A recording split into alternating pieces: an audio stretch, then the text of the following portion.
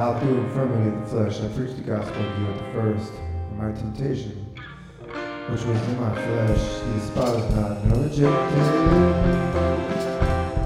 He received me as an angel of God, even as Christ Jesus. Praise then the blessedness, spake of what we read, that if it had been possible, you would have looked out your own eyes and have given them to me. Might therefore become your enemy, because I tell you the truth. They zealously affect you, and my well, yeah, they would exclude you, that you might affect them. But it is good to be zealously affected always in a good connected, not only when I'm present with you, my little children, of whom I travail birth again, till Christ performed in you.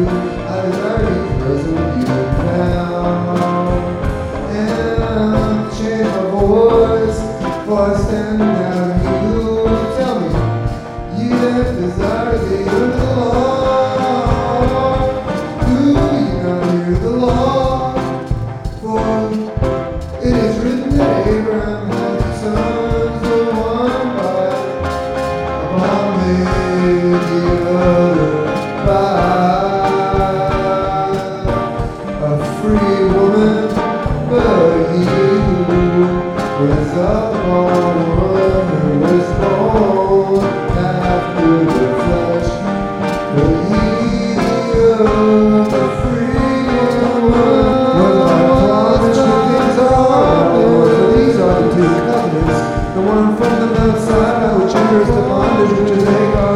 For this Agar is now in Sinai in Arabia, and answereth to Jerusalem, which now is, and is admonished with her children. For Jerusalem, which is above, is free, which is the mother of the song. For it's written, rejoice, thou barren, that bearest not, break forth and cry, thou that travailest not. For the desolate has many more children than she which has a husband. Now we, brethren, as Isaac